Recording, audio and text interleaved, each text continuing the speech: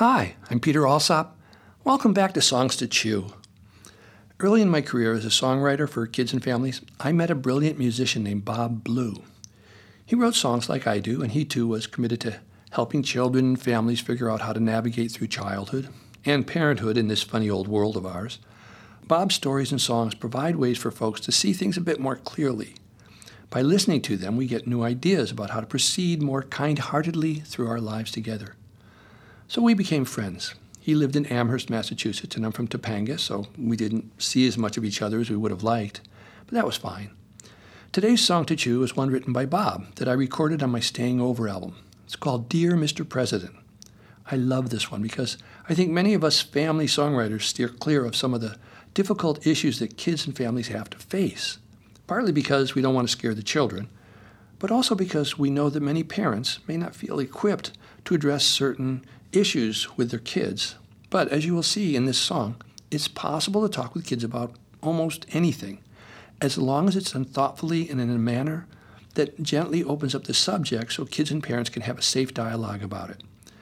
Parents don't ever need to feel inadequate. If we simply bring something up gently and then just listen and support our kids, we will find out what they know and what they think, and then maybe we can ask them some simple questions. It's always okay for parents and teachers to say, I don't know the answer to that question. I'm going to think about that for a while. I need to chew on that idea for a bit. And it's important to do that because it models for kids that it's okay if they don't have immediate answers for some of their own questions either. So let's listen to Dear Mr. President. Dear Mr. President, I am in second grade. My teacher thought that I should write this down for you. I don't know why he thinks that you'd be interested. You have so many things to do. Last week at Show and Tell, I shared my sticker book, and Michael Ergo said that he had one like mine. I said I had about 200 stickers now. He said he had 509. I got home after school, picked up my piggy bank, emptied it out, and then I laughed and put it down. I went to Favorite Things. It's like a sticker store. Maybe they have one in your town. I got more stickers than I probably should have got. I brought them home and then I stuck them in my book. It took me very long, like maybe half a day. Well, I'm not sure how long it took. I brought them all to school, and Michael laughed at me. He said at home he had a whole lot more than me. He said his father owns a sticker factory and brought him home 10,003. I called him a dirty liar. He called me something else, something my parents said a person shouldn't say. I told him, cut it out. He said, you make me stop. I hate when people talk that way. Then I hit Michael's arm. I know I shouldn't hit, but I was angry as an 8-year-old can be. He hit me back, of course. Soon we were fighting hard. Me hitting him hitting me. My mouth was full of blood. His nose was bleeding too. We had to talk about it instead of having gym. We should have gone to gym. The talk was really dumb. Him blaming me blaming him. I got home mad that day, threw out my sticker book. I don't know why I like those stickers anyway.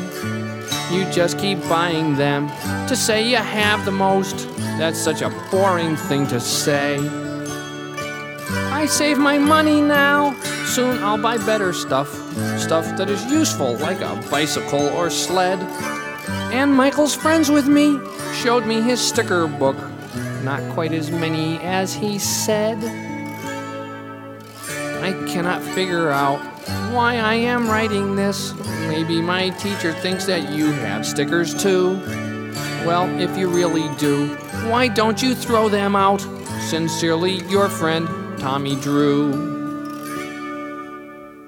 In Bob's original version of the song, when he performed it, the letter was written by a little girl, Sincerely your friend Mary Lou.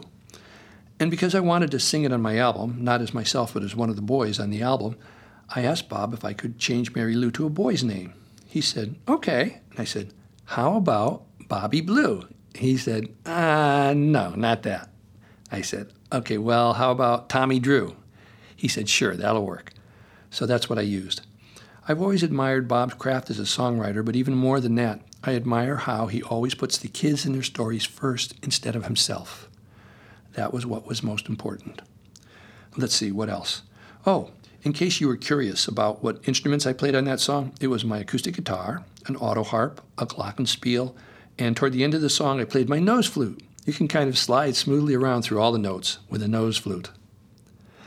Most people would say that a song about the President of the United States is inherently a political song. And why in the world would we play political songs for children? And I would respond, what exactly do you mean when you say political? Because the definition of politics is the activities associated with the governance of a country or other area, especially the debate or conflict among individuals or parties having or hoping to achieve power. And I think that just about everything we do with our time here on the planet, analyzing interpersonal interactions and then deciding what actions we should take or avoid taking, are all political decisions, especially for kids, who aren't concerned that much about the governance of our country, but they are concerned with the other area, part of that definition, as in reference to our immediate family area or our school area. Kids are constantly having to assess who has power in these areas and figure out how they can move about and get what they want from those in power. It's usually mom or dad, but it might be grandma or the principal, the lady in the cafeteria, the custodian, or the school bully. Kids don't much know or use the word escalation, but you can describe what happens when one kid pushes another kid waiting in line, and that other kid pushes the first kid back harder, and the first kid shoves the other kid back again even harder, really hard. Kids understand this. They just don't use the word escalation. Growing up in Connecticut in the 50s, I saw people buying and building home bomb shelters so their family could survive a nuclear attack when it came. Of course, those shelters would have been totally inadequate had there been a nuclear war back then. No bomb shelter would really be able to help a family survive a full-out nuclear attack. But the conflict among individuals or parties having or hoping to achieve power, part of the politics definition, still lingers today. Bob wrote this song in 1984, and we still have not eliminated our stockpiles of nuclear weapons because of the fears we carry about other parties or countries trying to achieve power. And this song sails through all the recognizable human escalations that happened to our friend Tommy Drew, from bragging to jealousy, then competition to fighting and hitting and using violence to defend ourselves, as we do when we feel attacked, and even then to becoming friends with your enemy afterwards. All of that speaks volumes to the fact that it's the stories we carry around with us about who other people are that dictate how we behave. We live in a world today where most of us have been essentially trapped in a predominantly male binary way of seeing the world. Friend or foe, good or bad, fight or flight, yours or mine. You get the idea. When we live in a society that sees the world with these parameters, it limits us terribly in ways that prevent us from putting on another set of glasses in order to see things from a different perspective. Some people call that thinking out of the box. For years, I've taught that when we find a problem of some sort, simply by defining it as a problem, we're setting ourselves up for the limitations of a binary solution. Because when we hold the concept, the story, that we've got a problem, where we either solve it correctly or we don't, then if we don't, we've still got the problem. And then it's common to tell ourselves, well, I guess we'll just have to live with that, which is another no-solution way of seeing things. I found that if instead of seeing a problem in my life, I reframe the dilemma and think of it as a puzzle, it gives me some hope. And I can put on glasses that help me look for the missing piece of the puzzle, because now my story is about a puzzle, and I know puzzles can be solved. We just have to find the missing piece and figure out where it goes. And then we can move on with our lives. So that's why this kind of information is important to get out there and talk to kids, because they can comprehend it. That's it for today. I'm Peter Alsop, and I'll be back next week with another song to chew. Bye for now.